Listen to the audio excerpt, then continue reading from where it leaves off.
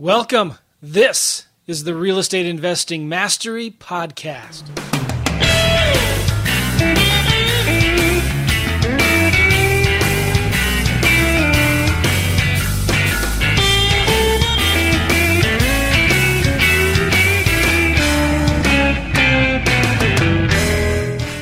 Hey guys, welcome. This is the Real Estate Investing Mastery Podcast. We're in for a special treat here today because we have another podcast host that I'm interviewing, and I'm looking forward to this because I've been wanting to talk to Kevin for a long time. He's got a very good cash flow, real estate investing for cash flow podcast, and a lot of you guys know him. His name is Kevin Bupp. But did I pronounce your name right, Kevin? I forgot to ask you that before. No, that's correct. Yeah. Okay, good. All right, so I want to let you guys know, too, real quick, that this podcast is brought to you by, that's right, my book, Wholesaling Lease Options. You can get my book. This is how I quit my job back in 2009, flipping lease options. And I've been saying this for a while now. As the market's starting to slow down a little bit, it's more important than ever, I think, to understand creative real estate investing, how to buy and sell properties creatively. And lease options are my favorite creative strategy to buy and sell properties because I believe it takes out a lot of the risk. And if you want more information about that, I wrote about it in my book, Wholesaling Lease Options. It takes just a couple hours, 3 hours max to read. I've been getting great feedback from it. You cannot get it on Amazon. You can only get it if you go to WLObook.com, WLObook.com. I printed several hundred, 1,000, I don't know, of them, and I'm going to give it to you for free. You just got to pay the shipping and handling. And I'll send you the book. It's going to be a real good one. And plus, sneak peek, I'm coming out with a new one. A lot of you guys maybe remember, maybe don't. I wrote a book, about 4 years ago called Brilliant at the Basics. And I'm going to be updating it. And I'm going to be releasing that book hopefully in February or March. So just stay tuned for that. I'm excited about it. I'm updating the whole thing. And I think it's more important than ever in this market as things are changing that you guys understand the simple, basic things and don't try to complicate it. And I think I have a good feeling we're going to be talking about those simple, basic things with Kevin on this podcast. So one more thing, guys, leave a review on this podcast. If you like the show, I appreciate the reviews. It's kind of like a tip jar for podcasters. And I'm looking at Kevin's podcast here, and he has 456 reviews. Are you ready for this, Kevin? And I have 463. Oh, and I've got one other podcast, Joe. I've got that doesn't count. And it's got like 600 reviews. So I'm just kidding. But the reviews are important for guys like me and Kevin, guys. We want to know what you like about the show, what you don't like about the show. What other things do you want us to talk about?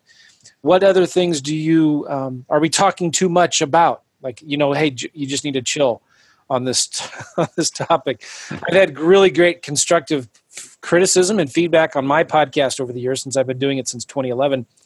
And I've changed a lot of things. I've made it better, I hope. And your feedback is what does that. It's kind of the fuel that feeds us, and we really appreciate you leaving reviews. So go to iTunes, subscribe to the podcast, leave us a review there. You can also leave us a review. You can leave me a review on Stitcher. And what's another podcast place they can leave reviews? Do you have another one, Kevin?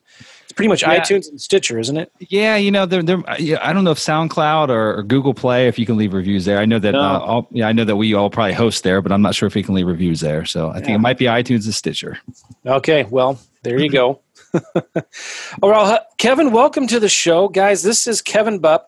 He has the popular podcast, Real Estate Investing for Cash Flow. I love that name.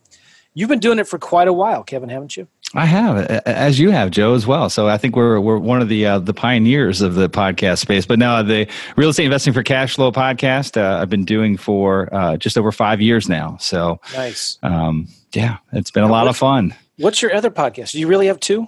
Yeah, I started a mobile home park investing podcast, which is the niche that we've focused in for the past 6 years. And I started that one, I believe that's going on 2.5 to 3 years. I forget the exact start date. So most of the time that's a weekly show. I miss them here and there, but the Real Estate Investing for Cash Flow podcast has always been a weekly show, and we stay very consistent with that.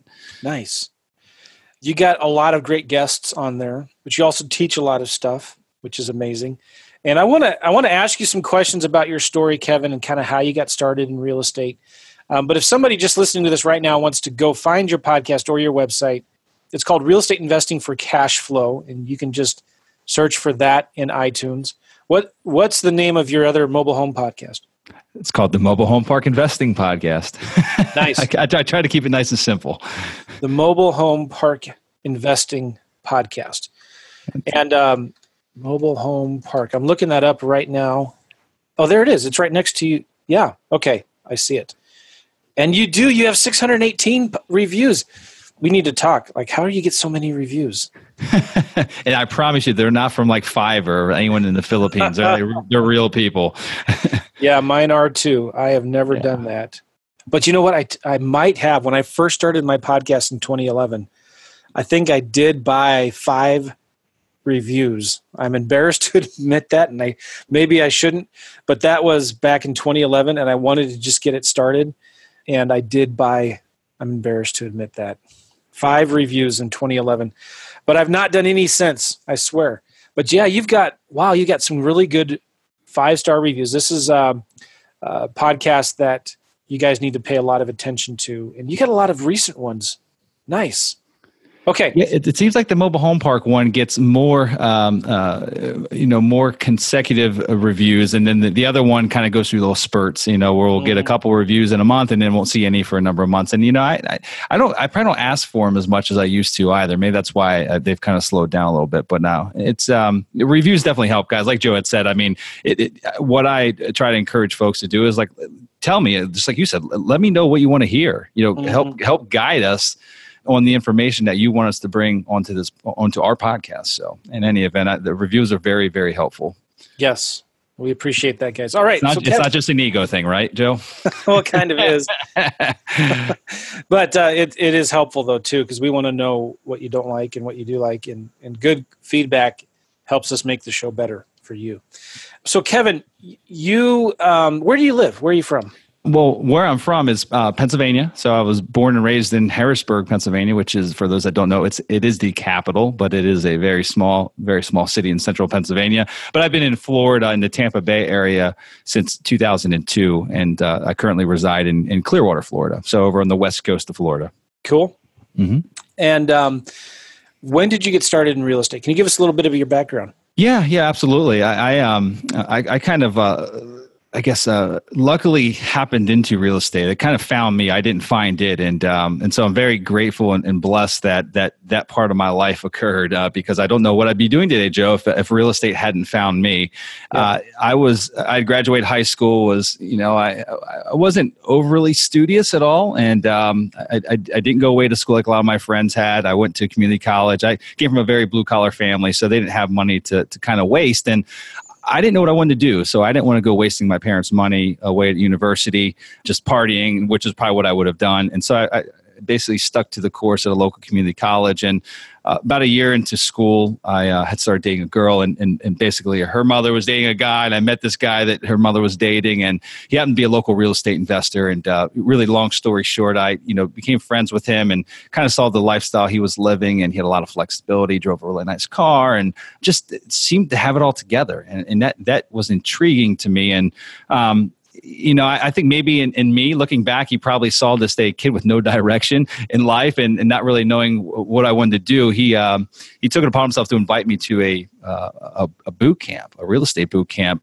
that was hosted by Ron LeGrand, who I think is still around. I don't know if he's still teaching or not. Yeah, he's still traveling a lot too. What year was this? This was 2000. Okay. 2000 era. And that was down in Philadelphia. It was a fix and flip boot camp. And he invited me to go with him. I didn't know what that meant, what it was all about. I'd never read a real estate book before, but I saw his lifestyle. He seemed like he had it all put together, and really enjoyed life and enjoyed, the cash flow that his properties threw off. He was mostly a buy and hold investor, small, single family, small multifamily properties.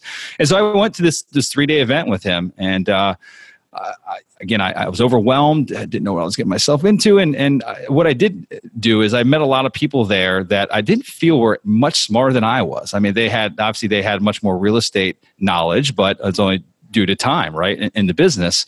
And so I left that event, meeting a lot of great people, seeing a lot of opportunity, and essentially asked David, what can I do to help you in your business? Like, I want to learn this. I'm not going to try to go at this alone. I didn't have much money. I was young. I was naive. I was everything, but I'm willing to help you in my free time between tending bar and going to school. How can I help you in your business so that I can learn what you're doing? And that's what happened. He agreed to it. Again, we were kind of friends already. We got along really well. And so every minute and hour in between classes and my part-time bartending job, I would meet him at his office or meet him out in the field and help him with contracts, meet with brokers, contractors, basically do the busy work, and just to be around him and to learn what it was that he was doing as a real estate investor. And that's what I did. And for a little over a year, followed him around before I bought my very first property, which was a rundown row home in Harrisburg, Pennsylvania. Bought it with a private lender. One of his resources had lent me a majority of the money. The other money came from my bartending money that I had saved up, and bought that first property, renovated it, and flipped it. Made a profit, made a lot of mistakes. Probably could have made more, but made some money. Did it again. Wholesaled some properties along the way, and just continued on that path. I mean, that was really the start of it. Did it for a couple of years up in Pennsylvania. Moved to Florida in 2002. Just wanted to get out of the cold. I'm not a big fan of cold, dreary winters, and moved down to Tampa, and that's where it really all began for me. Just it was a new place, new scenery. Tampa's a much larger city. To me, a lot more opportunity, and started buying up a frenzy. Mostly single family properties, some smaller multifamily, and it was really buying. I was buying along a business model that David used, which was buy and hold for cash flow. And so most of the things we bought, unless we had to sell or unless we had to build up some additional capital reserves, we would buy, renovate, and then rent. And I built quite a large rental portfolio of single family properties and started buying more apartment complexes. And fast forward today, also are now buying mobile home parks. So that's kind of the condensed version of my story. And there's lots of ebbs and flows in between there, because that was way back in 2002 when I moved down here to Clearwater. And so now we're obviously in 2019. So it's been a many number of years since I've been a full-time investor. And but that's it. That's the 10,000-foot view of my story getting into real estate. Again, I kind of happened into it. I find myself to be very blessed and lucky that occurred, and that I met David, and that he came into my life and became a mentor. Because again, I wouldn't know where I'd be at today, Joe, if it wasn't for David. Nice. Is David still active? He is, but in a much more minimal capacity. He's about 25 years older than I, and so he's kind of at a stage of his life where he's just kind of relaxing and enjoying the fruits of his labor over the years. So he is, but he's very picky and choosy, and just kind of cherry picks things here and there, and I wouldn't say he's an active investor, although he invests in a few deals a year, but mostly he's enjoying the fruits of his labor and the cash flow from the properties that he's acquired. Nice. And where are you holding most of your properties now? Where are you buying or looking? Yeah, so today we only own, other than a few miscellaneous residential properties, we only own mobile home communities. We're currently in 13 different states, so there's not one concentrated area. I mean, we own some mobile home parks in Florida, Georgia, all the way north up to Michigan, New York State, out west to Oklahoma, Kansas, and then a bunch of other miscellaneous states in between. So we're kind of scattered throughout the country. Have you ever built mobile home parks, or are you always just looking for existing ones? At this point in time, we have not built, and a couple different reasons. And it's one of the reasons is the reason why we like this niche so much is mobile home parks have a bad rep. And it's only fair that some of them do, because some people are just slumlords and they don't run them properly. Their communities are full of just bad folks and drug, sex, and rock and roll, and it's just they're unsavory type of individuals, and municipalities don't like that, and so they've kind of got a bad rep over the years, and so it's very difficult to get approval to build a mobile home community. So, Joe, if you had a piece of land, I don't know where I think you're based in Missouri, St. Louis area, you would have quite an uphill battle. Unless it was out in the middle of the country somewhere in Missouri, you'd have quite an uphill battle getting approval from the local municipality to get a new park built. And so literally over the last 10 years, I believe there was less than 20 new communities that were built throughout the country. So there's a huge barrier to entry there because municipalities don't want them. And also there's a better use of the land for the most part. the tax basis of an apartment complex on the same land mass area is going to be much higher than a mobile home park would be. And so there's better uses for most land that could be used as a mobile home park. And so, no, we haven't bought one. And the other big reason is that there's lots of operators, as there are in any type of real estate niche, that don't do a good job with the operations, right? They're just not good operators. They're not efficient, and they don't run these things like a business. And so we can very often find opportunities that are mismanaged and buy them for below replacement cost. And so why build it when we can buy something for below replacement cost and not have to go through the headache of dealing with a municipality and having to develop something from the ground up, which takes many years and lots of money and lots of risk. And so we we always buy existing. That might change in the future, but today we only buy existing mobile home parks. Okay. That's nice. It makes sense. And I wanted to ask you more about why mobile home parks, but first I want to ask you the crash in 2008 and 9. Were you living in Florida, or were you still in Pennsylvania? I was. Yep. I was down here since 2002. So yep, okay. I was down here during the crash.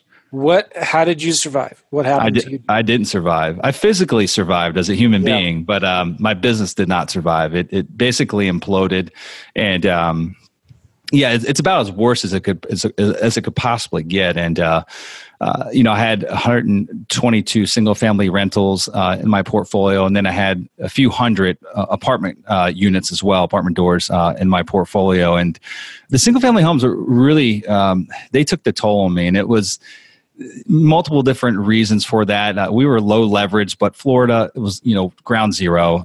Within a matter of a year, things that I was at 60% LTV on were upside down. I know a lot of people say that rents never go down. That surely didn't happen here. There was rent concessions out the door. Most places were giving rent concessions or lowering their rents to get tenants in. And so it went from having positive cash flow with my single family investments to essentially being not only upside down on the equity side, but also having a major vacancy issue and having to reduce rents and not really even have enough to cover debt service. And so it was a very challenging time. I ultimately had to let go of most of my properties that I had. I couldn't afford to write huge checks every month to make up for the negative cash flow. And it didn't. As we know, the market didn't correct itself in a matter of 12 or 18 months, right? This went on for a number of years. And so I couldn't sustain. It would have taken me millions upon millions of dollars to support that load to get through it all. And I couldn't. And I just wasn't in that position. So it was not pretty, Joe, at all. But I learned a lot. I mean, there times like that, the challenging times in our lives is when you need to kind of step back. And it took me a couple years to really step back and see the positive side of this, of what had occurred. But ultimately, it's made me a better investor because of the challenges that I faced. But I know everyone's got the sob story, but I really did. I lost my personal residence. My bank account got garnished, literally everything, but it's actually negative. My personal bank account got garnished, and it was a very, very challenging time. And but we're here now. We've rebuilt stronger and bigger than what we were before, and things are going wonderful. I think it was Sam Walton, who said, "I would never trust anybody in business who hasn't failed at least a couple times." I think is what he said. So, what were some of the lessons you learned from the crash? I think the big one, and this isn't to to compare one asset type to another, but back then I was single, I wasn't married, didn't have kids, and I really enjoy what I did. I enjoy that today. Like I enjoy real estate, and so a normal work week of 70, 80, 90 hours was the norm. That's just it was my life. And I just remember looking back, it took a lot of time and energy, many years to build up that rental portfolio of buying right and buying solid single family homes in good neighborhoods to build up 122 units, right? And I look back and I think there would have been a much more efficient way to build that portfolio, and it would have been with multifamily properties. You could buy one apartment complex at 120 units at one fell swoop, whereas it took many years to buy 122. So I thought that was one of them. Another one that I wouldn't say we never got right, but it was an inefficient part of our business was the management of these single family properties. I mean, we had units that were spread amongst 3 different counties. I mean, so just the inefficiencies of leasing and also the repairs and maintenance aspect of that portfolio was daunting. I mean, I don't know how else to put it, but it was daunting. And I know the big hedge funds have kind of figured that out. but I guess maybe we didn't. It just it was very capital intensive part of our business, the property management side, and we never did well when we tried to hand it off to a third party property management company. It never turned out better than what we were doing it. So, also the financing aspect, much more challenging, I feel, to get financed on, buying individual homes, Really? one after another, than it is just to buy one good commercial opportunity, and there's a sweet spot in commercial real estate, whether it be apartment complexes or mobile home parks. I mean, once you're kind of above the $2 and $3 million loan amount, things get a lot easier. It sounds counterintuitive, but it's actually much easier to get financing on a cash flowing, higher priced asset than sometimes it is when you're actually at like that, in the single family home space. This is lending situations are different back then than what they are today, right? And so I just remember it being challenged after the portfolio got to a certain size, because we were literally guaranteeing every single one of these individual loans. We had to start like getting commercial lines on our, creating little portfolios of our single family properties and getting commercial lines on them in order to keep buying. And I remember it took a lot of creativity to keep buying these single family properties. And I just don't feel like we have as much of a challenge today on the commercial side. So, those are some of the big key points there. And again, I think looking back, just the scalability. Like I want to be able to build a business that's sustainable. I know that you're big on family, Joe, as am I, and you're big on traveling. I am as well. I've got two young boys, a beautiful wife. I enjoy spending as much time with as God will give me, right? And I want to build a business that is not only to scale and is fun, but also sustainable, that I can step away from for 2 weeks if I want to. And I know you do a lot of traveling, and I like doing that, but I like coming back knowing that the business has supported itself and actually has grown, right? Has progressed without me being around. And I feel like, me personally, it's a little bit easier building that scalable business in commercial real estate. So again, this isn't like a compare single family versus multifamily or commercial, but those are some of the reasons I feel that we've kind of made a big switch and gone down this road. I appreciate you sharing what you did about the crash, because a lot of people probably, if I were to guess, at least 3/4 of the people listening to this, if they were doing any kind of real estate, was really hurt and impacted during the crash. But we've learned a lot of valuable lessons from it, and we've come out ahead stronger out of it, right? Yeah, no, absolutely. Yeah. What are you doing how are you approaching real estate now to protect yourself if that kind of crash happens again? One other point I'll mention about the single family properties, I always called myself a cash flow investor even back then, but those single family properties, when you really factor in, capital reserves and downtime with the turn of the units, they weren't cash flow properties like we buy today. Like, I'm so glad you brought that up. Yeah, they just, and I feel like a lot of folks lie to themselves with the operation side, and it goes back to the inefficiencies. And so, what we do differently today, number one, we Kevin, buy real.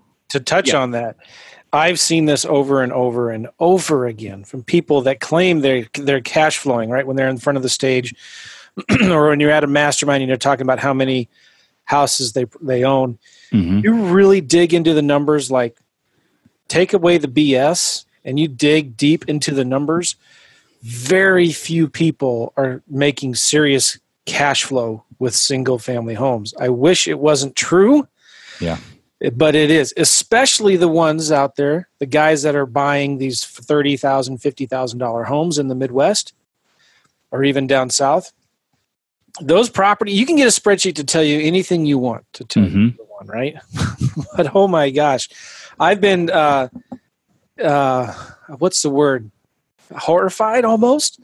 Maybe not that strong, but you look at the numbers and it looks like it's cash flowing. But when you take the numbers out for the turnaround time, it's not just vacant 1 month if you evict a tenant. It's vacant on average 2 to 3 months, right? Then people forget about, they may set aside a little bit of money for vacancies and repairs and maintenance, but every year you're going to have to do something like replace the roof, replace the heater, the water heater, the furnace, the air conditioner, all of that, right? Absolutely. Then you're going to have the tenant that trashes the property. You got to clean it up. Then if you're using a property manager, not only are you just paying them 10% of the rent, usually you're paying them 1 month's rent every time they get a new tenant in the house. Yep. If you look at the numbers, I would argue it's almost impossible to cash flow if you're buying properties under $100,000. Yeah. No, I agree with you. Wholeheartedly agree with you. And then you start getting above that number. Well, then you got to get financing, right? And then you have debt servicing. So you guys, you got to look at this with open eyes and really dig into the numbers. One of my favorite sayings I got from somebody, it's called data, not drama. Give me the data, give me the hard data, and really look deep into this. So, okay, so move on. You were talking about kind of getting out of their small risk. Well, you kind of asked the question, like, what do we do differently today? Yes. And I'll tell you a few different things that we do. Number one, we buy properties that really can be, self-sustaining properties. Like, they support themselves. I'm not saying that we didn't lie to ourselves before, but I feel like I'm a smarter investor today. And, we always look before we even buy a property. We look for. In fact, I just got done with lunch with one of my employees. He's a recent hire, and he's on our operations side of our business. And he recently got back from a property up in North Carolina we have in contract, and we're talking about that. And there's some unfortunate things that were exposed during our due diligence about the current owner and his different holdings in the area and how he might essentially cause issues for us operating this property if we buy it from them. But anyway, what came up in the conversation is that going into a deal, we always look for a way to kill it. Not that we would just want to kill deals, but why shouldn't we buy this? Let's talk about why we shouldn't buy these properties. And then once we can filter out all those or, not have any of the why we shouldn't, then we can talk about why we should. But let's first talk about why we shouldn't buy this property. And is there enough evidence there that we uncover of why we shouldn't buy it that we don't have to talk anymore about it? Let's just move on to the next one. So that's one thing we do differently. We don't try to find reasons to buy it. We try to find reasons not to buy it. The second that we do is we put them through our own, internally made financial stress test, and it's very basic. I make it sound a little bit more formal than what it is, but I mean it's our own financial model. But we run different scenarios. Just because you're getting a 5% rate today, as we all know, rates are going to go up. And if you're getting a commercial loan that's got a 5-year balloon, what the heck's going to happen if the rates go up 2 points, right? Which that's pretty drastic in 5 years, but it could happen, right? What if it goes up to 8%? What if you can't get a cash out in 5 years like you're planning on? What if your plan was to get cash out and pay your investors back 70% of their money? What if you can only get a rate and term refinance in 5 years? What does that deal look like? Can it pay your investors? Can it support itself? Can it pay its debt service? What happens in worst case scenarios to this deal? Can it still survive? And what I know can happen, like, a lot of people think that, you'll always be able to get cash out of properties, always be able to do refinances. Well, I can tell you that in 09, 08, 09, and 10, and 11, it was incredibly difficult to get even the nicest deals financed. And if you wanted to go get cash out from a bank on a refinance and pull all of your equity back out, chances were very slim unless it was like an A-class property, right? I mean, it was just very challenging to get debt, new debt, good debt on any piece of property. And I know that it's inevitable that will happen again. So we basically run it through multiple scenarios, kind of figure out what the worst case might look like and what the threshold of that property is, and then try to make an educated guess of, do we think it'll ever get that bad? And will that deal survive? If we feel kind of iffy about it, we pass. I'll give you an example. That's not necessarily from it has to do with an infrastructure, but also a financial component. There was a mobile home park up in New York that we recently backed out on. Financials looked great. Thing performed flawlessly. We were picking it up was a very good deal based on its current operations. This park, it had a very small section. I think it was a 65 space park, had a very small section of 5 homes in the back of the community that were near a creek. That section of the park was in a flood area, which actually had flooded in the past 5 years. One home was destroyed. The other ones weren't touched. And so it lost one home. That was a flood, an occurrence that supposedly only happens once every 100 years. But, with global warming, things are changing. I find it hard to believe that it's not going to happen again for another 100 years. So there's a risk there that if we lost 5 of those homes, let's just assume we do. There's a good chance of it that will happen, that we lose those 5 homes. And if we lost them, we wouldn't be able to rebuild mobile homes on those lots. So we'd lose the grandfathered zoning of those being mobile home lots. So now we're down to 60 revenue lots, right? That's kind of a kicker. Like that affects the future performance of this property. It also affects our end buyer looking back and saying, wow, this thing was actually damaged in a flood. Even though the rest of these homes aren't in a flood zone, what happens if FEMA rezones or remaps this area, right? Now that it's going to be in a flood zone. Anyway, so that was a big one. The other component was half the park was on a brand new master septic system where it had one huge tank and leach field that fed 30 homes. And then the other half was on individual septic systems that had been there for, since the park was about 40 years. Septic systems can last more than 40 years. I've had challenges with ones that were only 20 years old. It really depends on how they're maintained and how the tenants take care of them. We all know that tenants put things down septic systems that shouldn't be there. And the challenge with this park was if any one of those individual septics on the old side went bad, there was not enough land area to put a new septic field in. The only way to put a new septic field in is if you basically remove the mobile home lot next door, so take a revenue unit away and use that empty lot as a new leach field. And so over time, the chances, time's working against us in that park to whereas leach fields will fail, they will. It's inevitable, they'll fail. We'll essentially have to bastardize one of those lots next door that's currently paying, $400 a month in lot rent. We'll have to make them move, and then we'll use that empty lot as a new leach field. So that park could essentially be reduced over the next 10 years. Again, worst case scenario, but it could be reduced by 15 or 20 lots. The deal doesn't make sense at that point in time. And so that was kind of the worst case scenario, but we weren't even comfortable with like a very, middle case scenario of, will we lose 5 septic systems in the next 10 years? Chances are we probably will, or we'll have major issues with them that we'll have to pump them very often, which is also very expensive. Having to pump a system multiple times a year, you eat into your revenue, and it's basically a downward spiral from there. So anyway, that was, that's kind of like we went through multiple stress tests. We had a lot of money wrapped up into this deal. We traveled there. We did environmental inspections on it, and we probably had about, $8,000 wrapped up into this park, $8 or $9,000 between travel and third-party reports, and ultimately backed out. It made sense today, but we didn't feel that it was the best investment for us and our investors for the long term. And we're long-term investors. If we had intended to buy it and flip it in 3 years, and wanted to gamble and roll the dice, we probably could make money on it. But I'm not a gambler. I'm not a speculative buyer. Like I want to know that we're buying something solid that if we intend to hold it and plan to hold it and ultimately do hold it for 10 years, we look back and say, wow, that was a great buy. I'm glad we held on to that thing. So anyway, just give you an example. Now, what do you predict? Well, I want to get to that in a minute here. I was writing down some more questions. When you're financing these things, how much, if you don't mind me asking, like what percent do you typically have to put down? What percent do you get from private lenders and from banks? Yeah, so we have our company, we have a fund structure. And so we do raise capital from private investors, high net worth individuals. And we don't do it deal by deal. We typically, like right now, we're in the middle of a $20 million raise. We've already bought 8 parks, in 2018 in this current fund that we're raising for. And we'll probably buy another 7 or 8 more. And so we buy multiple communities underneath one umbrella, I guess is the best way to put it.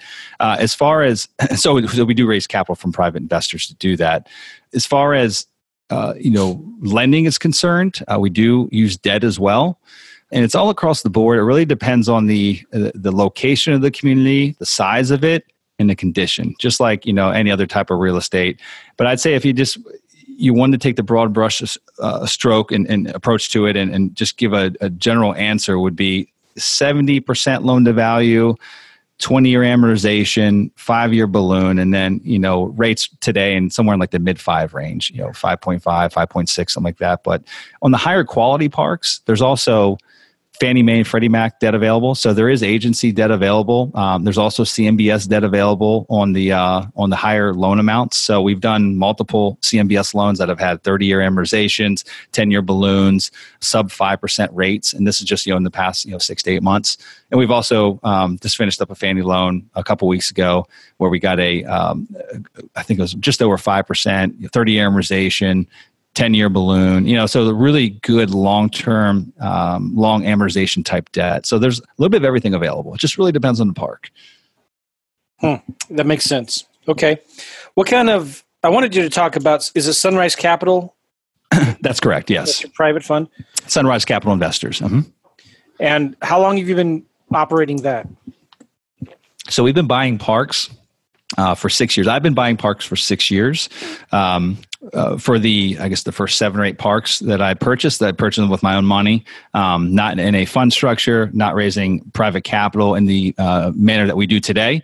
But Sunrise Capital Investors has been around for a little over 3 years, so about half the time that we've been buying parks. But we essentially formed it as that we're really good at finding deals. So we use a lot of the same strategies that the folks in the residential space use, direct mail, cold call, because that's how I was trained. I was trained in the single family space. So I do a lot of what they do, which is kind of out of the box for commercial real estate investors. Most of them don't do that kind of stuff. So we're really good with creating deal flow. And I got to a point where we were essentially out of bandwidth as far as our own capital is concerned. And so, but we had a very good amount of deal flow, and we were confident in our ability to get more. And so that's why we ultimately formed Sunrise Capital Investors, so that we could continue capitalizing on great opportunities, share the love with our partners on those. So we brought private investors in that wanted to participate in this niche, believe in this industry, believed in us, wanted the returns, but didn't really want to be involved in the day-to-day operations. So, yeah. And that website, if anybody's interested, I'm looking at it, is sunrisecapitalinvestors.com, right? That's correct. Yes. Cool. Can you talk a little bit about how you find your deals? How do you go out there and do any direct-to-seller marketing? Mm-hmm. Or is it just referral? Do you knock on doors? How do you guys find your mobile home parks? Yeah, all the above. But I tell you that our claim to fame is direct mail and cold calling.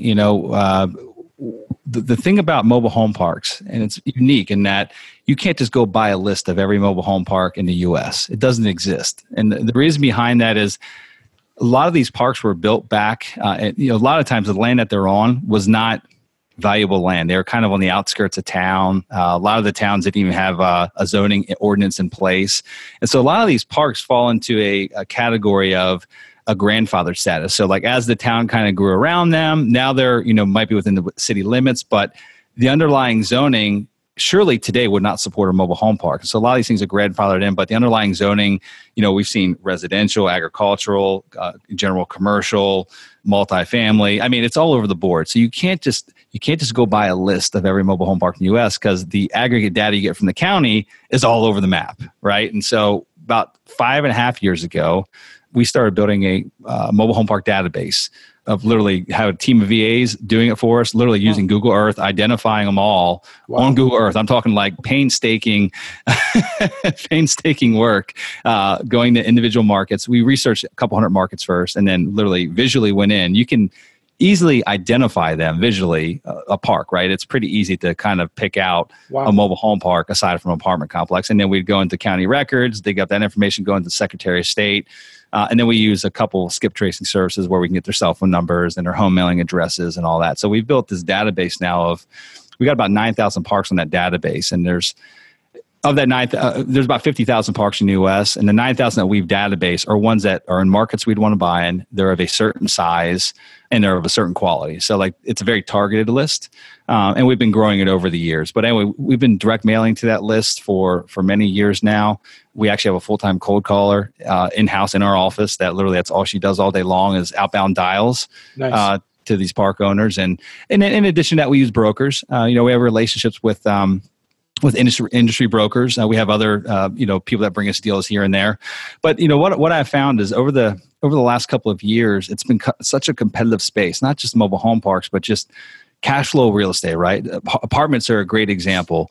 It's nearly impossible to buy an apartment complex. I don't even care if it's a C- quality apartment complex for anything better than a 6 cap. I mean, you're lucky if you can buy something in a 6 cap that's 100 plus doors in size. Same thing really started happening in the mobile home park space. It's really tight. And so you go to a broker, what's happened is the broker obviously is going to put it out to the market.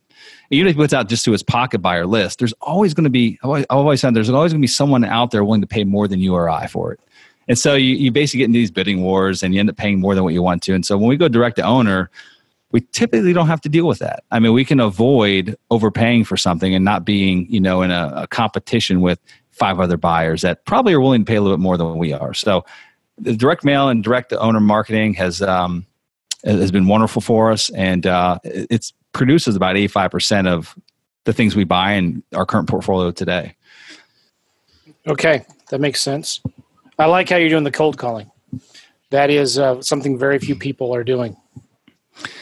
Yeah, if our list was like 50,000 or 100,000, which I know a lot of like the residential guys, like they've got massive mail list or contact lists, like that wouldn't be feasible. I guess it could be, but our list is small enough that we can like literally make our way through it in less than a year. Making those outbound calls, and then we touch them many other ways as well. So they're getting letters from us. We just started the quarterly newsletter, which is just really value add. Like it's literally just a quarterly newsletter, a little bit about our company, a little bit of general articles, a couple articles that are, how to improve their community, how to, generate more revenue from their community, just all value add to them, but just another way to touch them.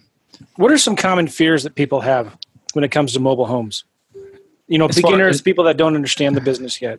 Well, I think it's just the tenant base. I think everyone, if you've never been in a mobile home park, which I had never been prior to, getting into this niche, but they kind of lump it into one category of like, it's got to be a rough tenant base full of people that don't want to pay, drug dealers and just, kind of the scum of the earth. And that does exist, but, it's far from the truth. And so I think that's one of the biggest fears. And I think that basically scares most people away from it, and they don't have a chance to build up any additional fears because that one scares them away.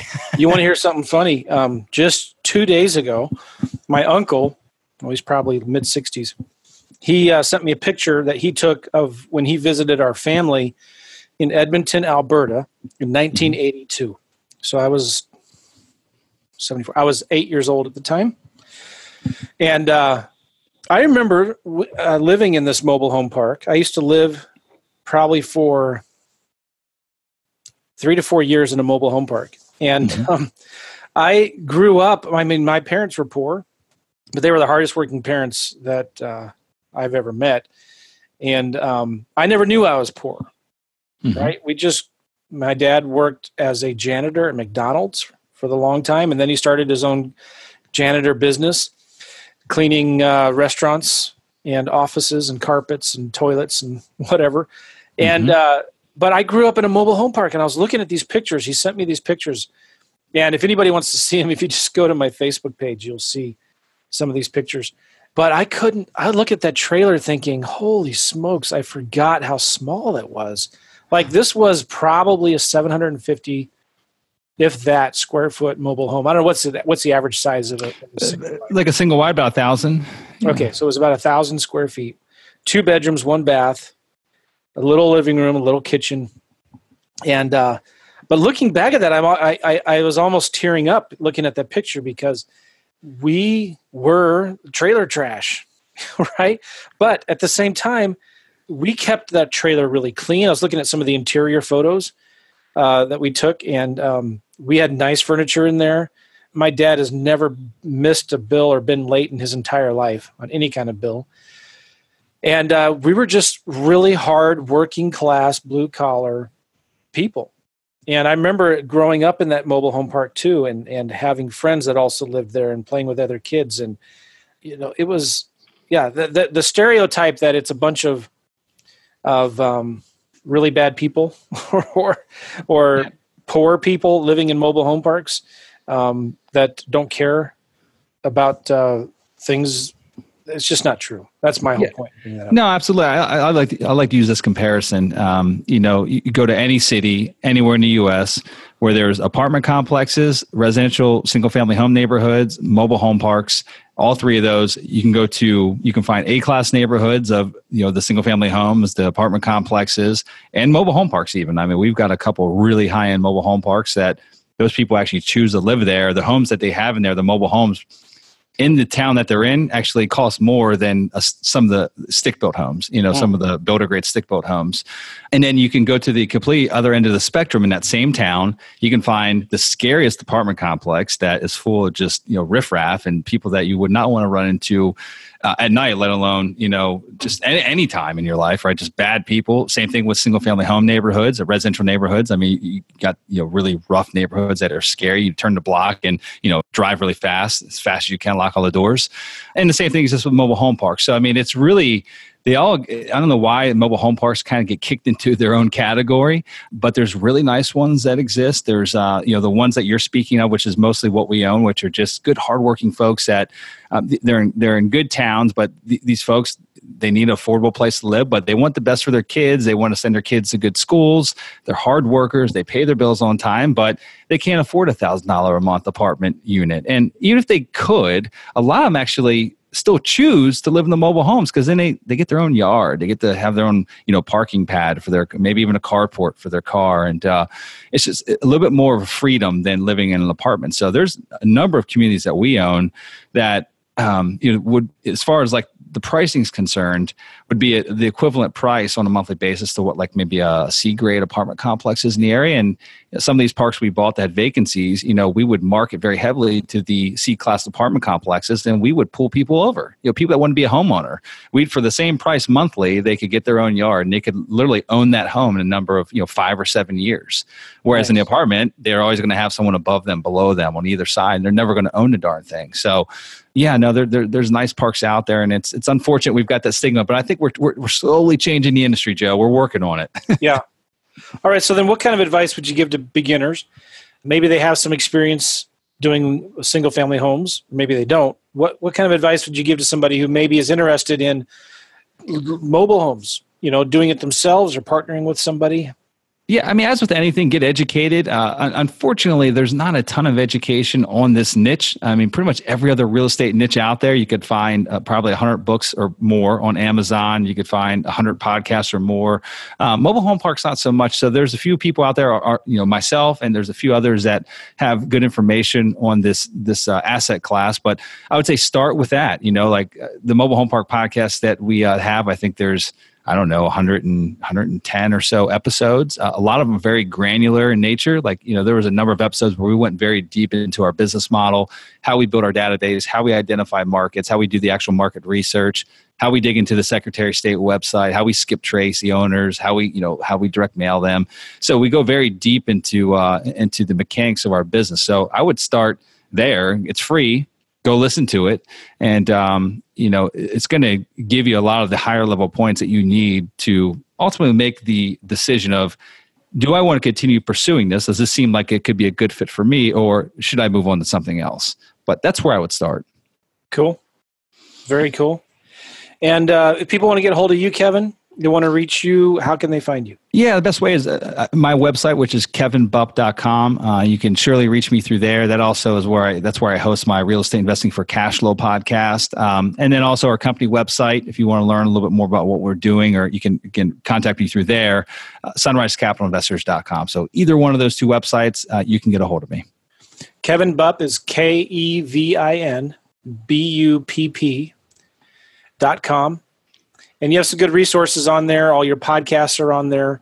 What are some of the things you talk about on your podcast if somebody's never heard of it before? Yeah, so the Real Estate Investing for Cash Flow podcast, the reason why I started that, I've been a listener for a podcast for a long time, Joe, way before I started that podcast. And what I found is that this is back before everyone started a podcast, right? This is like 8 years ago, 9 years ago. I know you were podcasting then, but not many other people were. And there weren't any real estate shows, podcasts on commercial real estate. Anything outside of residential investing, there was nothing on apartment investing. There was nothing on any of the other asset classes that kind of fall underneath the commercial umbrella.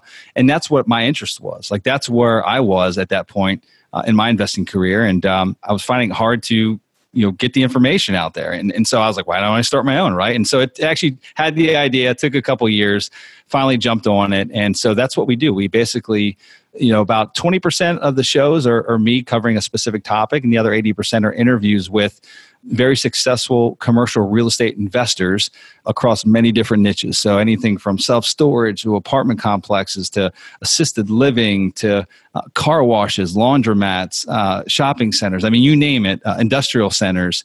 I bring guys on that specialize in those niches that have created business out of those different types of commercial real estate, just to expose people to a different world that's out there. I think a lot of people get scared of commercial real estate because they're like, how the heck, what did you expect me to ever buy that $30 million, shopping center or to buy that, marina or the self-storage facility? But a lot of the guys I interview, have created, a multi-million-dollar business if they start just like you and I did, right? Just taking that action step and moving forward. So I try to showcase those and educate folks on those different niches. Nice. You mentioned you've been listening to podcasts for a long time. I'm curious, what are some of the other podcasts you listen to in any different kind of industry? I feel ashamed now because I think ever since, at least for the last 3 years, I don't find the time to listen to many podcasts anymore. And I tell you the reason, one of the big reasons why too, actually, I don't drive as much anymore as I used to. I used to have a pretty long commute. I'd spend a lot of time in the car looking at local deals, and I don't do that much anymore. And then number two, I get overwhelmed. There's so many out there. I search and I find 8 podcasts on one particular topic. And so, again, I feel ashamed that I am a podcaster and I don't even have one that's my go-to at this point in time, Joe. So my apologies. Well, I have the same way. I just got rid of a ton of them, but I still have 1, 2, 3, 4, 5 times. I have about 25 podcasts that I subscribe to. And what's one of your favorite? What's on the top of your list? Russell Brunson has one called Marketing Secrets. Yep. Really good one. I like a podcast. Just looking through them right now. There's a lot of them. That's what I'm doing. I'm looking through mine to see which ones maybe I'm not thinking of that I listen to. Self-Made Man is a good one that I like. Smart Passive Income. Sometimes I listen to that. James Schramko has one called Super Fast Business that I like. Don Miller, Story Brand, Building a Story Brand is a great podcast. Okay. And let's see here. Tim Ferriss. I listen to a lot of his shows. He's got a good podcast. There's some internet marketing ones like Online Marketing Made Easy I like. Mm-hmm. Those are the kind of the non-real estate ones. There's some decent real estate ones that I listen to. The Art of Paid Traffic, The Smartest Guys in Marketing, Perpetual Traffic Podcast, and so you listen to a bunch. You just named a yearful for me. I wish I could listen to more. That's one of the things I miss about having a job. I haven't had a job since 2009, but I miss the commute because I would get a lot of audio podcasts, audio books to listen to, and I just have not had. Me too. Oh, Frank Kern has a good one. Your Next Million that I've been. Oh, I didn't know he actually had a podcast. Okay, it's just audio of his videos, but they're actually pretty decent. Yeah, I wish I could. I know a lot of folks listen to them when they're working out or exercising, and I can't. I have to listen to music at that point in time. Otherwise, I probably could get I exercise multiple times a week. I could probably knock out a few hours of audiobooks or podcasts, but. About the only time I listen to them is when I'm on an airplane, those little, 2-hour stints here and there. I'll download some shows or an audiobook and knock it out. But that's it. I'm guilty. I record them and host them, but don't listen to too many anymore. Well, that's probably pretty common. But thanks, Kevin, for being on the show, guys. If you want more information about Kevin, go check out his podcast, Real Estate Investing for Cash Flow Podcast. And he also has another one called Mobile Home Real Estate Investing. Is that right? The Mobile Home Park Investing Podcast. Yes, the Mobile Home Park Investing Podcast. Check that. In fact, I did a search in iTunes for real estate investing, and your 2 podcasts are in the top 4 under real estate investing. Making magic happen, Joe. Yeah.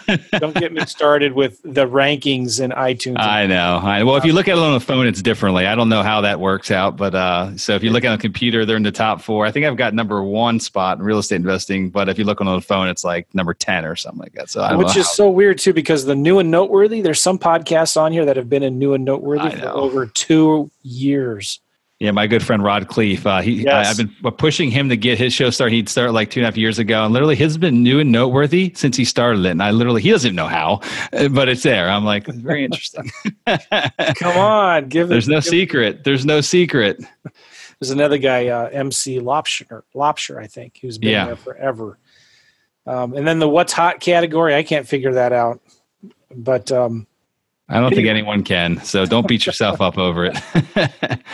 So good, guys. You can get more information about Kevin at his podcasts and also kevinbupp.com, BUPP.com, and then Sunrise Capital Investing or Investors. Sunrise Capital. SunriseCapitalInvestors.com. Yes, and we'll have the links to all of that in the show notes. And if you want to get a hold of Kevin, that's just go to his websites and you'll see some contact us pages on there. So thanks a lot, Kevin. Appreciate you taking the time to be on the show. Joe, it's been an absolute pleasure. Thanks for having me. All right. We'll see you guys. Go check it out at realestateinvestingmastery.com to get the show notes and all that good stuff. And I'm going to be doing transcriptions in 2019. I just made the decision.